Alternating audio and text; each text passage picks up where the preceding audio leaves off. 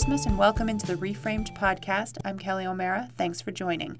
Today, in honor of this special holiday, we have Pastor Bernard Brown reading the Christmas story. Enjoy. At that time, the Roman Emperor, Augustus, decreed that a census should be taken throughout the Roman Empire. This was the first census taken when Quirinius was governor of Syria. All returned to their own ancestral towns to register for this census. And because Joseph was a descendant of King David, he had to go to Bethlehem in Judea, David's ancient home. He traveled there from the village of Nazareth in Galilee.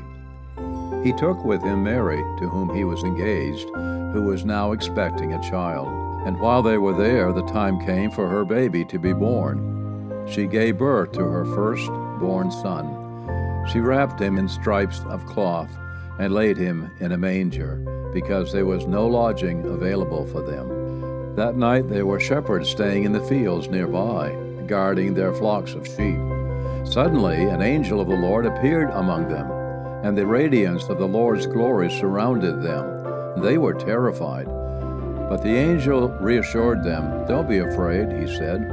"I bring you good news that will bring great joy to all people. The Savior, yes, the Messiah, the Lord, has been born today in Bethlehem, the city of David.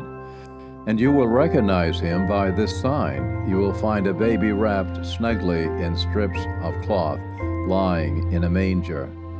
Suddenly the angel was joined by a vast host of others, the armies of heaven, praising God and saying, "Glory to God in the highest heaven, and peace on earth to those with whom God is pleased."